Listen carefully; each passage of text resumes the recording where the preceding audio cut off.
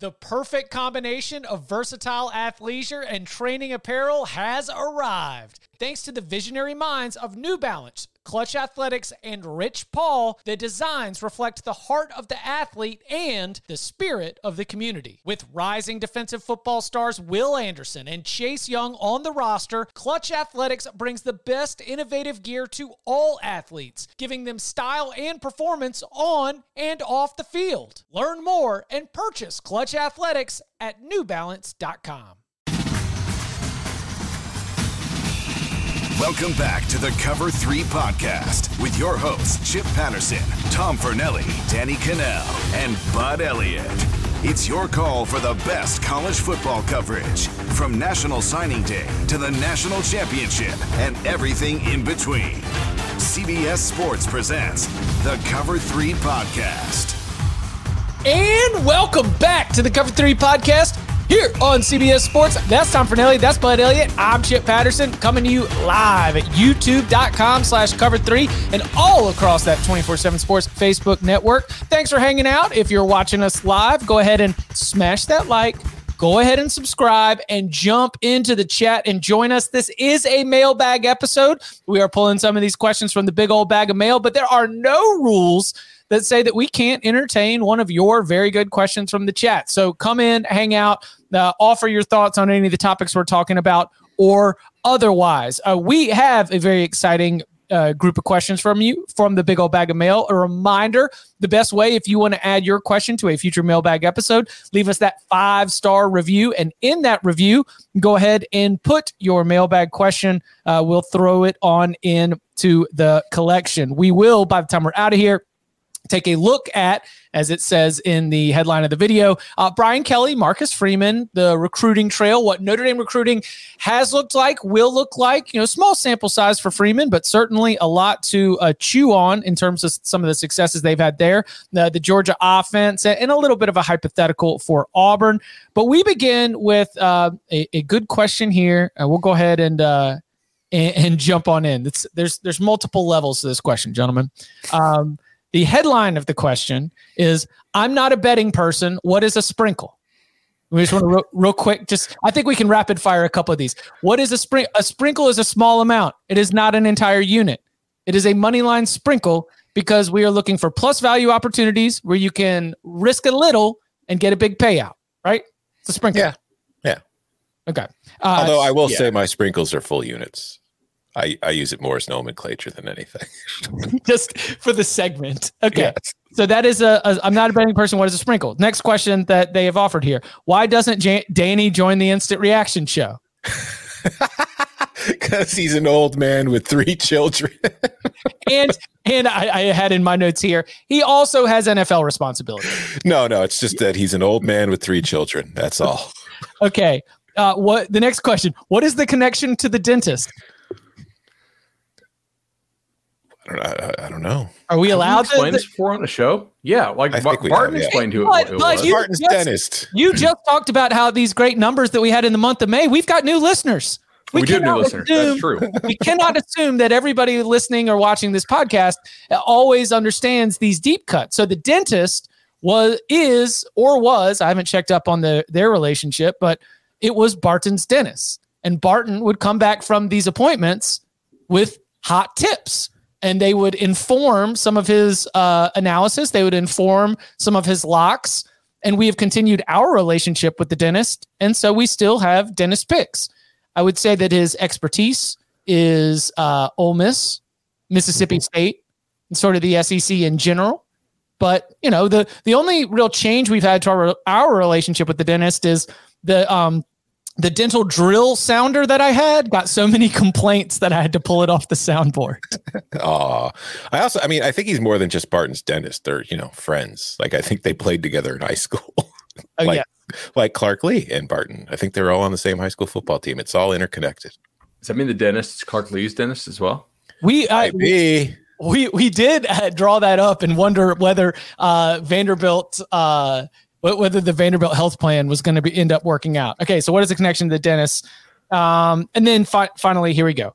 When Nick Saban retires, how will he do it? Will he do it like Bob Stoops? ? Will he have a coach in waiting? ? Or mic drop after the 10th national championship. So if I wanted to spin this forward into something that wasn't just like, when do you think Nick Saban will retire? Name the year. I think it's more interesting to look at that in terms of the recruiting calendar. Like when Nick Saban retires, it is going to create massive shakeup, obviously for college football in general, but on the recruiting trail within the Alabama football operation. Now, is he going to go Mike Krzyzewski retirement tour? Is he going to do, as the questioner asked, do a Bob Stoops where you drop this thing in June and almost like force the university's hand because you're already outside of the normal coaching carousel? So when Nick Saban retires, what do you think that ends up looking like? I hope it's not a Krzyzewski retirement tour. I don't want to do a year of that. Okay. Less games. You instead of having 10 times of going to other arenas and being gifted keys to the city and all the places where you've beaten all the teams, at least it would only be 5. I would bet he doesn't even announce it. I bet it would just leak out at some point. Somebody would get it. That's my prediction. I don't think it's going to be a proclamation in the middle of, before the season, this will be my last year. I don't think it'll be on the stage after winning a national title. This is it. I'm hanging it up. I don't think it'll be any of that. I think it'll just be a leaked story late in the season. Somebody will find out and somebody will tell somebody because, it's going to be Nick Saban retiring. So as soon as people learn that, they're not going to keep their mouth shut about it. Do you think somebody will scoop it a month or two before, or do you think it'll happen a couple days before and somebody will leak it? I think it'll be a couple days. So yeah, I would agree. It might be after a regular season, but before the bowl game. Sure.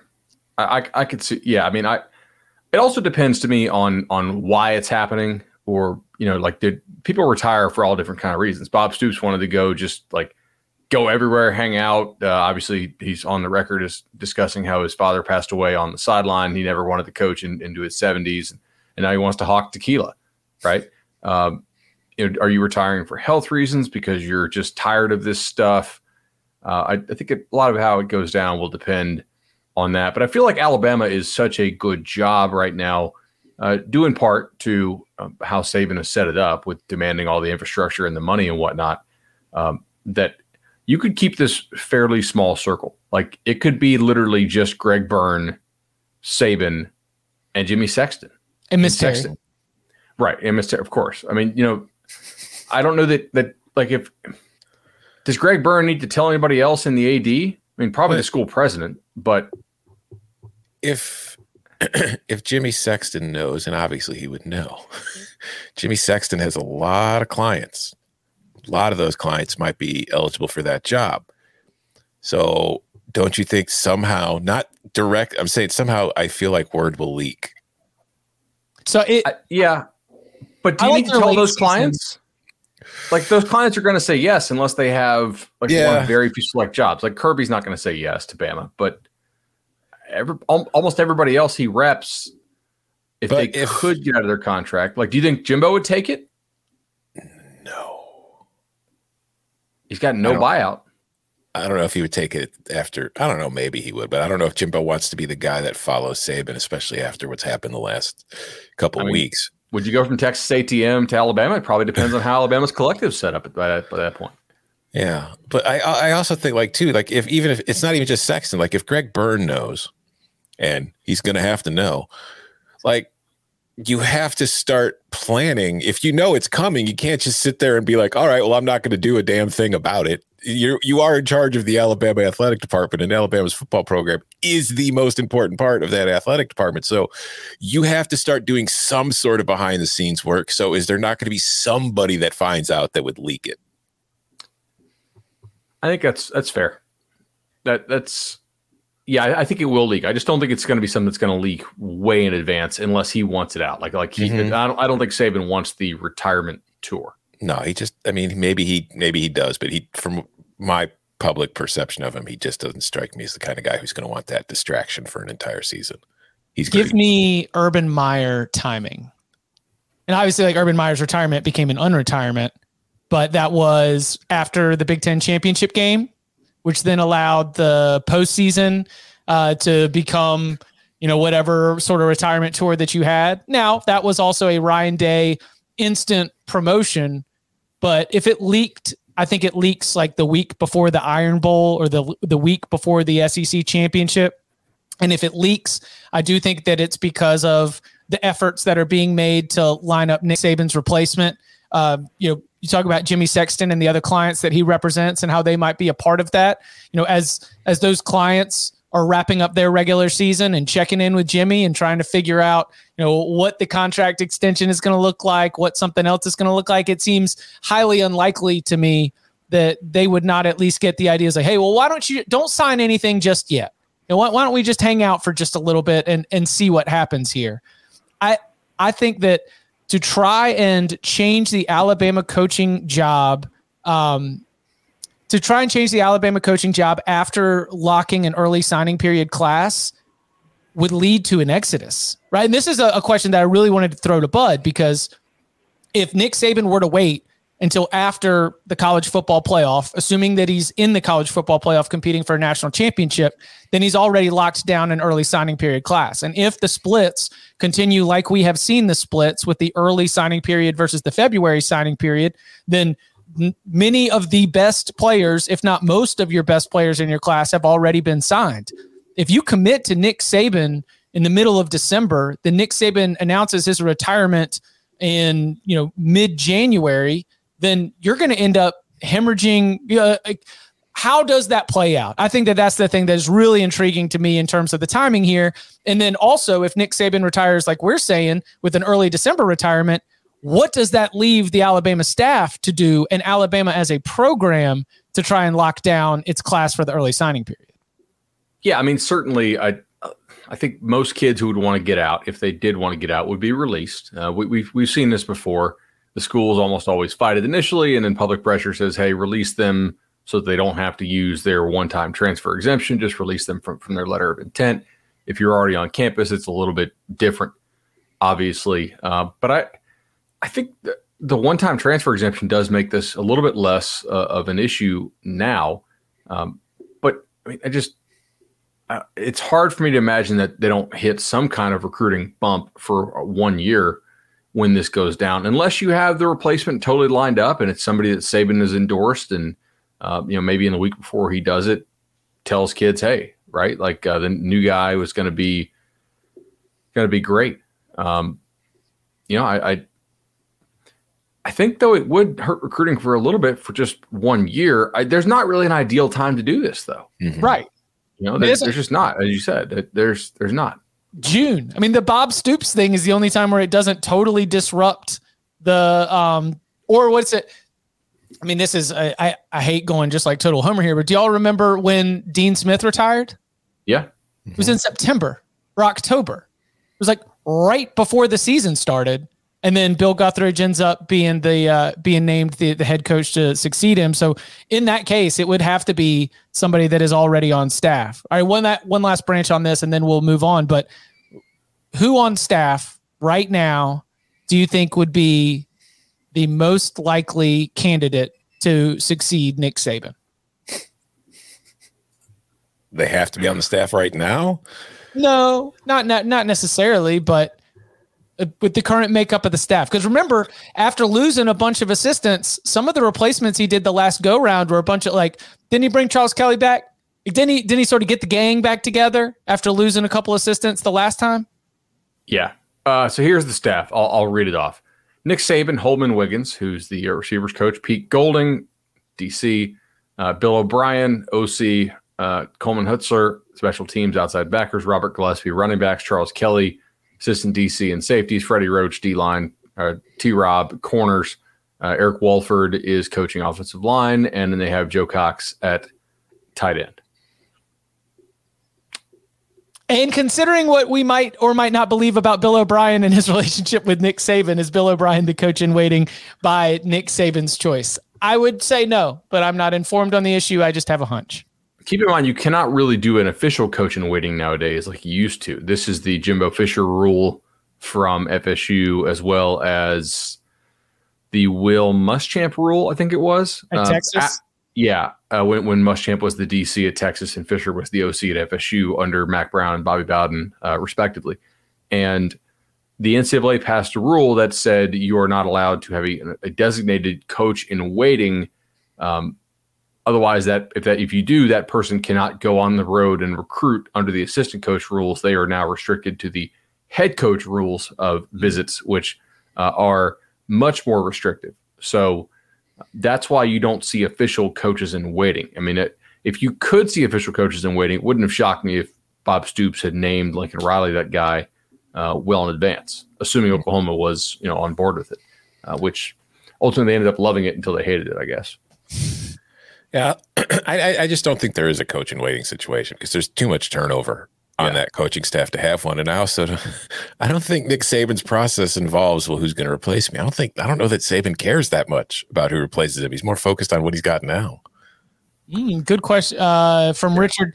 Do you believe an NFL guy will replace Saban since it seems like we are trending more towards pay for play and they will not have to worry about recruiting as much? If I'm an NFL coach, I'm not leaving unless I'm like an assistant somewhere that I'm not a big, like a head coach or an offensive coordinator or defensive coordinator. I'm not leaving for a college job, even if it's Alabama. I think it depends on if you're going to get fired soon in the NFL or not. Like if this happens 2 years from now and Matt Rule is just hanging on.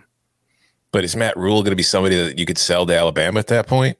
Like the fan base? He did a great job in two college stops. I agree, but I'm just saying for the fan base, it's like, and also, like, he did great jobs at Baylor and Temple, but it wasn't in the kind of way at SEC where it was kind of, like a develop and get old, stay old kind of approach. I don't know if that's going to fly at Alabama.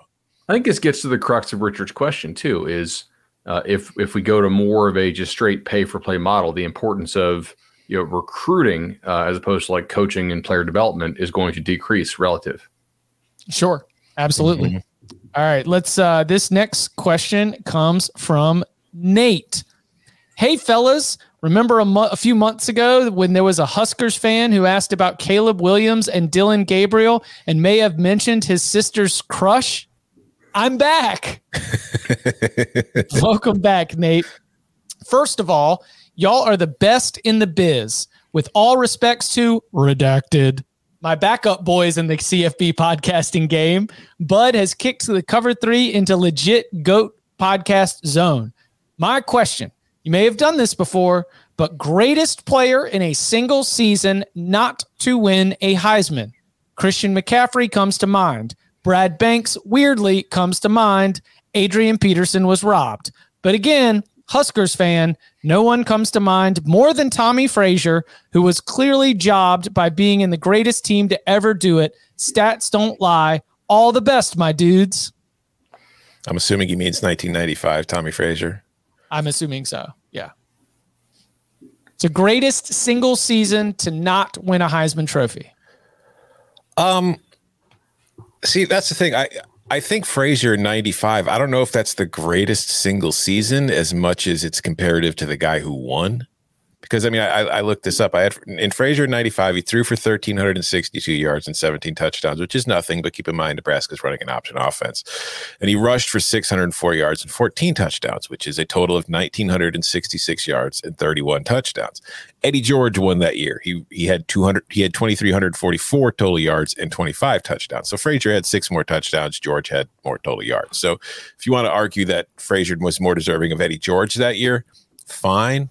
I think Tommy Frazier is one of the greatest college football players of all time. I don't think he quite meets the requirement for greatest season not to win a Heisman. I feel like we did this episode last year. I'm trying to remember who we had. No. We did best teams not to win a national championship. Mm-hmm. That's right. Okay. So the Adrian Peterson one is a pretty obvious one. I remember thinking back in the day, Rex Grossman should have won the Heisman for Florida. And I'm trying to remember who won it that year. And it was just... I think it was Eric Crouch. Yeah, like Eric Crouch should not have won the Heisman over Rex Grossman. Eric Crouch got Tommy Frazier's Heisman. Yeah, our Nebraska guy is not going to like this, but OJ actually is a legitimate Heisman snub with a ridiculous season. I mean, he should have been the first 2-time winner before Archie. Like back in the 60s when they weren't playing 12 games and they were playing 10-game schedules, he ran for 1,543 yards, 13 touchdowns, and he lost to UCLA's quarterback who threw for 1,359 yards and 8 touchdowns. Like, there was some weird stuff going on back in the day. Yeah, it's so hard to like compare the numbers over the different eras because of it. But Herschel Walker, when they wouldn't give it to a freshman back in the day, yeah, pretty good one, I think. So I don't think that it was a snub based on what happened at the time of voting, because Reggie Bush was deserving. But if the question is just greatest single season by a player who did not win a Heisman Trophy, Vince Young came to mind. Yep, 2005. 3,036 yards passing, 26 touchdowns, 1,050 rushing, 12 more touchdowns. Peter Ward, pretty good season. Back when they like just pretended to care that you got discounts at Dillard's. You know, the outrage. While we're on the wide receiver topic here, Larry Fitzgerald in 2003, 92 catches, 1,672 yards, 22 touchdowns in 13 games. 6 years before, in 1997, a tall, skinny man in Huntington, West Virginia, playing for the Thundering Herd, caught 96 passes for 1,820 yards and 26 touchdowns in 13 games, but he never had a shot to win, although he was a Heisman finalist that year. But that was the year with Charles Woodson won, Peyton Manning was a finalist, Randy Moss was a finalist. That was an incredible season, but he played for Marshall, and he had, off-field issues. Marshall Faulk as well. Like just a ridiculous year. And he lost to Gino Torretta. Yeah. The Miami QB thing. No offense, but like Gino Torretta threw for 3,060 yards, which is not great. 19 touchdowns, 7 picks. I do think if they redo that one and the voting happens after the Sugar Bowl, they probably, Jordan in the chat has a really good one, by the way. And Ndamukong Suh. Yeah. Yeah. No, we can definitely. I was thinking about being cheeky with Will Anderson, but I really meant Ndamukong Suh. If we're going to talk about a defensive player who was the definition of the Heisman Trophy is most outstanding player in college football, and Suh was outstanding and did absolutely everything in that season. 12 sacks, 20 and a half tackles for loss, and interception. And while those numbers don't really, like Will Anderson's numbers last year were different or better, Will Anderson was an outside edge rusher, and Ndamukong Suh was a defensive tackle. He was Aaron Donald in the college before Aaron Donald existed. He was being double teamed on every single snap, and he blew it up. And he also had a really good season. The only reason he had any momentum in 2009 was because he was awesome in 2008 too. He didn't have the same overall numbers. He did have 2 pick sixes in 2008, by the way. So that's fun to think about. But yeah, no, he was a dominant. Like, that's the most deserving I've ever thought a defensive player should be for the award. Here's one for you. How about Chuck Muncie? What? Chuck Muncie? Isn't that my accountant? What's Chuck Muncie? I think Tom. I got this actually from an article from Tom Fernelli. Yeah, from July 6, 2016. So Chuck Muncie lost to Archie Griffith when Archie Griffith, got the when Griffin got the back-to-back Heismans. Yep. Muncie actually had a better year. Tom's right. 1,852 yards from scrimmage, 6.9 per touch, 15 touchdowns, and it went to Griffin. So Tom, what was going on 4th of July weekend that had you writing about Chuck Muncie? It was on the budget. Oh. It was something I could write ahead of time in July. Back when they made me write things still. Another couple ones actually I have. 2007, Tim Tebow deserved to win the award. So this isn't like a snub thing. So. Yeah, I agree with that. But Darren McFadden that season ran for 1,830 yards, had 164 receiving, 17 total touchdowns, had 316 return yards. Like, Tebow deserved the Heisman that year. But Darren McFadden was the most exciting player in the country to watch that season. He was the most entertaining. He, like, you tuned into Arkansas games just to watch Darren McFadden do crazy stuff. And that was also like the origination. Remember, like, when the Wildcat offense became a thing that everybody was trying? Yeah. Well, that was with McFadden. In Arkansas was kind of the impetus for that. And then another player who had 2 outstanding seasons and was a Heisman finalist both years, Andrew Luck, in 2010 and 2011. Obviously, in 2010, he finished behind Cam Newton. No argument there. Like Cam Newton was just a phenom. And in 2011, RG3 won. And that was, at the beginning of the Art Briles kind of air raid Baylor kind of thing where the numbers were eye-popping to us because we hadn't seen them a million times. I think if you played that, both players had the same exact season in 2022, Andrew Luck probably wins over RG3. Speaking of exciting, Mike Vick, 1999. Ron Dane was the winner. Again, like same scenario. 2,000 yards. I don't want to knock Ron Dane and his rushing that season, but Michael Vick was outstanding in that game. And like Vick didn't have a great statistical profile compared to sort of what he meant. I remember Virginia Tech in that 99 season won a lot of sort of lower scoring games. Mm-hmm. Vick had some injury issues along the way, but he was the reason that the Hokies got to play for the national championship that year. There's no doubt about it. Mm-hmm. Yeah, and that was back in the time, though. Didn't Dane have 2,000 yards that year? And that was pretty much like in the late 90s. If you rushed for 2,000 yards in a season, you were winning the Heisman, period. Nothing else mattered. Coming up on the other side, we have entered the Marcus Freeman era at Notre Dame. We'll have plenty of time to break down what we think is going to happen on the field, but we've already got some results about what's been going on the recruiting trail. How does Brian Kelly and Marcus Freeman, how do they stack up against each other, and what does it mean for the Fighting Irish moving forward? We'll get into that and more next. This episode is brought to you by Progressive Insurance. Whether you love true crime or comedy, celebrity interviews or news, you call the shots on what's in your podcast queue. And guess what?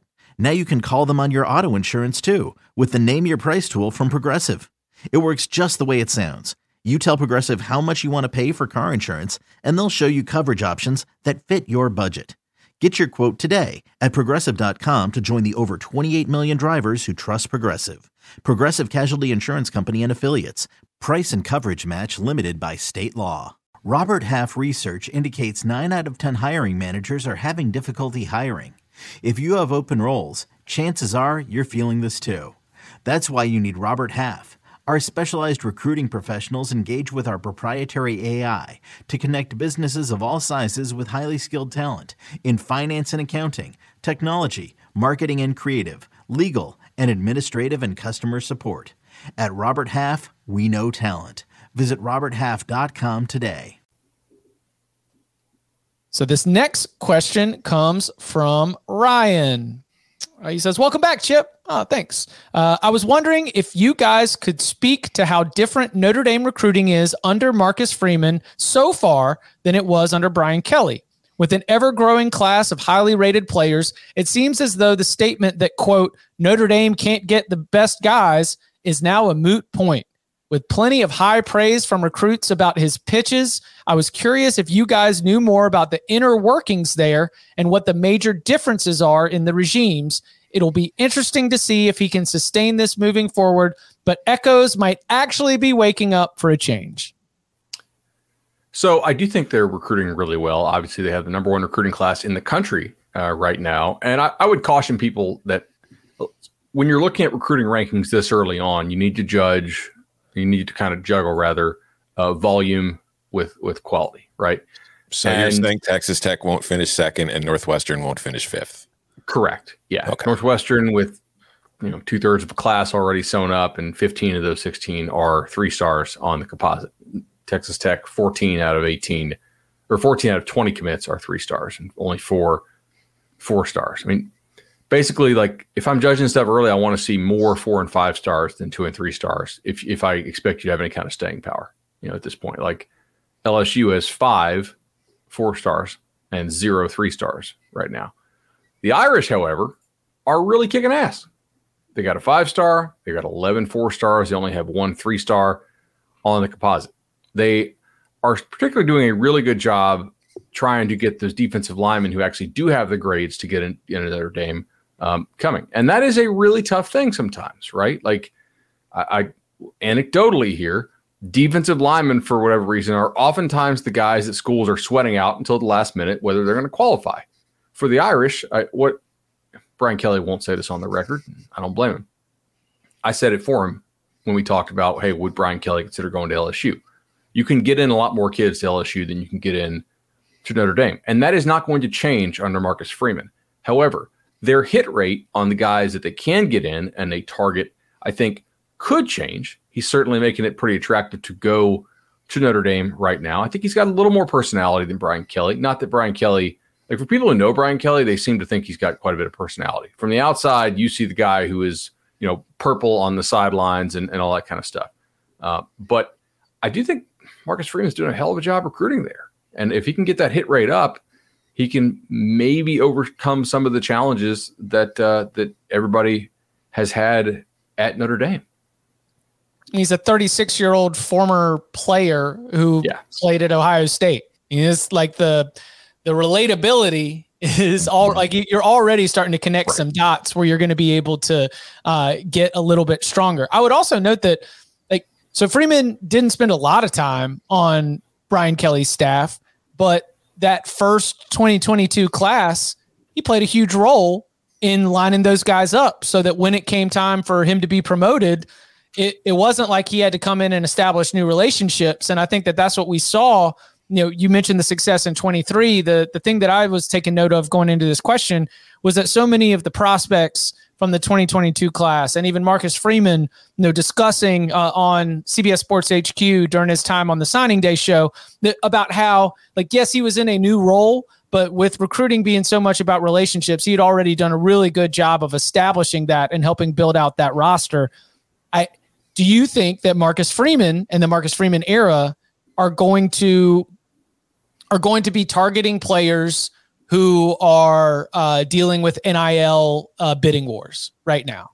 I think NIL will be good for Notre Dame because while it's not going to be they're not going to flaunt it because that just kind of goes against the whole, I guess you can say Catholic ethos if you want. This is a school with a wealthy alumni base that is very passionate about its football program and wants its football program to be competing. So I think that with Freeman there, who's just an excellent recruiter from what we've seen already, add in the NIL factor, I think Notre Dame's going to do pretty well on the trail. Yes. I don't know if they'll get into bidding wars where for that are publicized, but they'll be in bidding wars. Yes. They'll find ways. I would agree. Okay. I go ahead. Yeah, right. I don't think you're going to be like Texas A&M levels, but I think that they will definitely be involved with some kids who we hear are, looking for a bag. And that's great. They paid top money for head coach as well and for assistants. So why not pay it for players? Are we just riding with Texas A&M now? I think it's a great line. Yeah. I mean, that's fantastic. Thank you. This is why the Cover 3 podcast, we really appreciate y'all jumping in because you really do contribute to the show. And now it's going to be so ingrained in my brain that I'm going to be on the radio all across the country, just calling them Texas A&M, just spitting it into the college football universe, changing the language. Be careful, bud. Billy Liucci's going to find your connection to Texas somehow if you keep this up. Billy's cool, man. I know. I love that. Okay, this next question comes from Sean. Love the show, guys. 2-part question. Why doesn't the Georgia offense and Stetson Bennett receive more credit for the past season when the stats show they were really effective? The offense ranked second in SP+, was a top 10 scoring offense, and top 5 in yards per pass, yards per play, and points per play. Similarly, Bennett was 4th or better in passing efficiency, yards per completion, yards per attempt, and QBR. Finally, why isn't there more buzz for the UGA offense going into 2022, given how much of it returns? Because it's not cool. That's why. It's not the cool new RPO, super fun, 4 wide all the time offense. That is the only reason why. And also the fact that they had a generational defense, which is going to soak up most of the attention. But no, it's really all it is because they don't have an NFL top first round pick at QB and they're not doing all the cool new stuff. They're just kind of overpowering teams. And that is what it's all going to come down to. I would say all of what Tom said, right? It's not very exciting to watch. It was effective. However, I would point out that it was actually somewhere between terrible to below average against the better defenses they faced most of the time, right? Oh yeah, that's your They did not score an offensive touchdown against Clemson, right? The first time they played Alabama, they scored a bunch of garbage time points, kind of garbage time-ish points. But Alabama, defensively really shut them down and made Stetson Bennett look like a walk-on. In between there, they played UAB, South Carolina, Vandy, Arkansas, at Auburn. They actually struggled offensively against Auburn for quite a while until the defense bailed them out. Kentucky, nothing special defensively. Florida, at that point, it kind of quit. But like even then, Bennett tried to give them the game a couple times, and then Anthony Richardson should give it right back ×2. Missouri, terrible defensively. Tennessee, they really didn't score very much until late, right? I mean, like that was kind of a close-ish game that Tennessee had given them a little bit of problems. Charleston Southern, Georgia Tech, terrible. Got to give them full credit. They did go out there and beat the heck out of Michigan. They put 34 on a good Michigan defense. Can I go soccer analogy here? Yeah. All right. Let's look at the Champions League final last week. Everybody thinks Jurgen Klopp is a genius. Everybody thinks Pep Guardiola is a genius. They're tactical geniuses. They're just so smart strategically with the way that they play and their possession-based style and their pressing and all this blah, blah, blah. And Klopp's going up against Carlo Ancelotti in Real Madrid. And people are talking about Carlo Ancelotti as if he's just like a really good locker room manager. Like, hey, he's really good at managing the team. He just rolls the ball out there and lets them play. And the reason they do that is because Carlo Ancelotti doesn't play any of the new kind of formations or styles that are currently in vogue. He came out in a 4-3-3, which is really more of a 4-4-2 diamond, which soccer fans will understand. If you don't, it doesn't matter. All you need to know is it's more of an old school kind of formation that you don't see a whole lot of, but it's a kind of formation Ancelotti has used a lot in his career as a manager. It's all sorts of different places where he's won all sorts of different things. Only manager in history to win the league, each of the major 5 leagues in Europe. And then it was the perfect formation to completely shut down Liverpool, one of the most dominant attacks in the world. In fact, might have been, besides Manchester City, the most dominant team in the world all season long. He shut them down. They barely got it. They barely registered it. They were stopped pretty much. Like they had some shots they could have scored, but overall, it was an effective strategy to slow Liverpool down and take advantage of them and win. Does Carlo Ancelotti get credit for being smart and tactical and knowing how to beat other teams using strategy? No, because he doesn't play the cool style. And that's why Georgia's offense gets overlooked, because they don't play the cool new style. Bud had a stat last season where the tough throws for Stetson Bennett came when they had the lead, right? Yeah. Mm-hmm. Yeah. The other answer to this is Stetson Bennett, right? Like the eye test doesn't really match up with some of the numbers. And there was some serious stat padding there against the bad teams, which granted a lot of guys do too. But I do think his, to steal Bill Connolly's term here, covariance was probably greater than most of your recent national championship quarterbacks. He was much worse against the good defenses than he was against the bad ones. And you look at the guy, like he's not getting drafted. He looks and sometimes plays like a walk-on that has crazy talent around him. I expect he'll have a great year this year. I think Georgia's offensive line is going to be absolutely dominant. They'll blow almost everybody they play off the ball. He's got a ton of talent at receiver around him. They have 3 tight ends now that are, assuming Eric Gilbert, which is perfect for him. Yeah. Because that's where his throwing range is. Exactly. And yet, if you get into a playoff or national championship game against Ohio State or Bama, I will again ask the question, if they have to score 40, can they? Because when Bama was healthier in the SEC title game, they could not do it. Bennett played YOLO ball and did not play within inside himself. And when he tries to play up to the level these other good QBs, he can't do it. He doesn't have that talent. So I think that's probably why. Internally, we all know they're really effective. But in the back of your mind, there is a question like, why was this guy a walk-on? Like, does he actually have the talent to play to that level? Like, if they play Ohio State's defense last year, they put up 40, yes. Well, the question was also like, why isn't he getting more love? Not do we think they're good? Not do we think that they're going to be effective? And to the last part of the question for 2022, it sounds like our expectations are that Georgia's offense will continue to be efficient. Right? Right. Also, who is the last national title team you can think of where of the starting 22, the quarterback was not among like the top 15 players? Yeah. Jake Coker. Yeah, I think it makes sense. That's a good call. It's been 6-7 years. Yeah, that's why Derrick Henry carried the ball 53 times a game for the last 6 games. Nick Saban said, I'm done. Not giving the ball in Jake Coker's hands anymore. It's like when your kid's acting up and you're like, screw it. I don't really want to walk this, 3/4 mile back to the car, like carrying you, but I'm about done with this. Yeah. Sometimes you got to bring it home. Shout out to the right time. All right. Last question here. Question comes from Broom. Let's see. Hey guys. Love the pod. Makes a long drive to work worth it. So here's my question.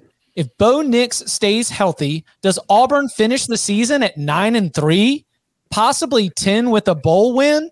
The offseason woes were definitely a product of Harsin losing the last 5 games of the season. How much blame can be put on him for having to finish his first year in the SEC with a backup quarterback in the hardest conference and hardest division in football? And what are they saying about him coming into this year if they had finished the year with 9 or 10 wins? Anyways, keep the great content coming, and War Eagle. Should we review which games he actually played? Just for everybody know. Yeah, like they were what? They were 6-3. Or 6 and what were they? 1, 2, 3, 4, 6. Yeah, they'd lost 4 games before he got hurt. So how are they going to go 9-3? Right.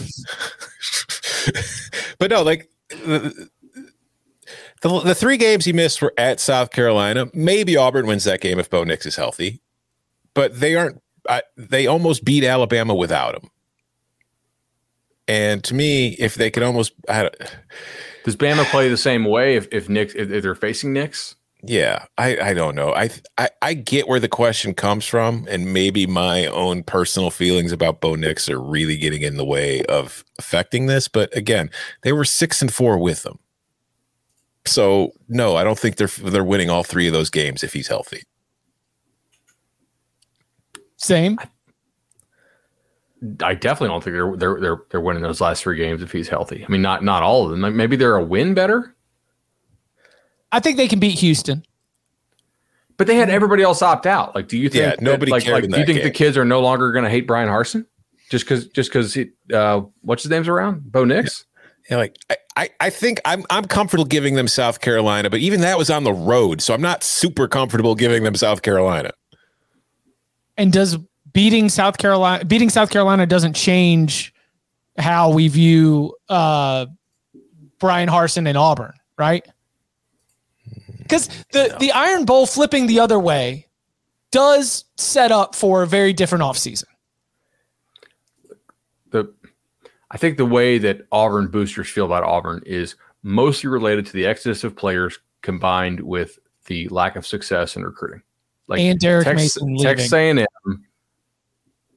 Texas A&M doing what they did in recruiting pushes Auburn down one more rung.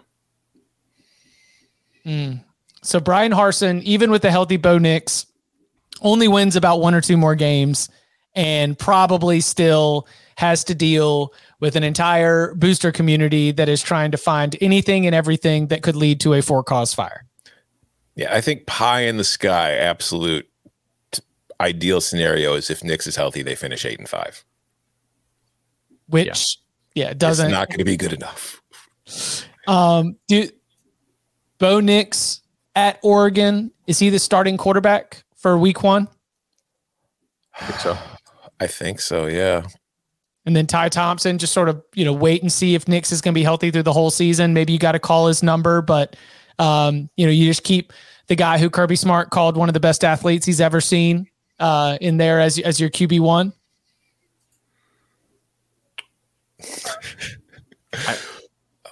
I think Oregon's offensive line is going to be pretty good. I don't know if the listeners have gotten to that summer school series we did yet, but I think he's going to have a lot of time. It's not like that division has a whole lot of guys. There's really no divisions anymore, but the schedules are still kind of division-ish, even though they scrapped the divisions. They didn't redo all the schedules. You don't face a whole lot of good defensive linemen up there for the most part. One of Washington's best pass rushers, you remember he blew his Achilles. I think he'll have a good amount of time back there, even if Georgia tears him up front. But I could also counter, is giving Bo Nix time the best idea? That's a good point. Like, is he going to use all of it just to think more? He wouldn't know what to do with it. More happen? Yeah, no, I feel so bad. I feel like I'm so mean to that kid. I do think I won't be surprised if Bo Nix has a good season with Oregon. I think getting out of the SEC, like you were saying, with the difference in defenses he's going to face, wouldn't be surprised if Bo Nix has the best year of his career and, you know, kind of maybe gets a shot in the NFL because of it. But I also wouldn't be surprised if he goes to Oregon. He has moments, both good and bad, is inconsistent, and it, you know, costs him a few games. And he might win a couple games on his own. He might lose a couple games on his own. That's just kind of the Bo Nix experience that I've lived and seen. 16 touchdowns to 6 interceptions, but a 57% passer at 6.7 yards per attempt in a freshman season where we were all like, wow, Bo Nix. And I kind of feel like he's been about the same player ever since then. Yeah. Like, I mean, remember I picked not Washington. A ton of development. Right. I picked Washington to arrive a year early. That plays a role in that call. I liked the, and a reminder, if you want to get in on that, the teams that we think will arrive early was on the back half of our SEC scheduling discussion in Wednesday's episode. Go ahead and check that out. If you want to get in on a future Mailbag episode, you can do so by leaving us a 5-star review. And in that review, go ahead and put your Mailbag question. You can follow him on Twitter at Tom Fernelli. You can follow him at Bud Elliott 3. You can follow me at Chip_Patterson. Gentlemen, thank you very much. Thank you.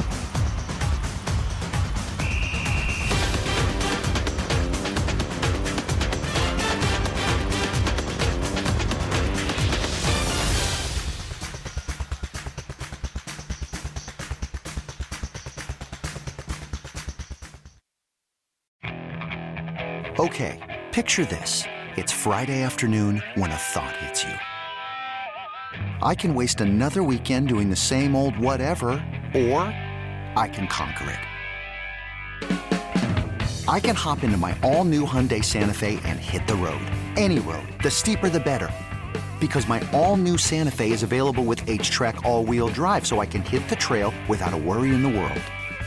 Heck, with 3 rows and best-in-class rear cargo space, I can pack the whole family in with all our gear. We've got available dual wireless charging for our phones, so we'll never lose touch with civilization, and we won't lose touch with the primordial power of Mother Earth. So which is it? Waste the weekend or do something a little more epic? And conquer it in the all-new Hyundai Santa Fe. Visit HyundaiUSA.com or call 562-314-4603 for more details. Hyundai, there's joy in every journey.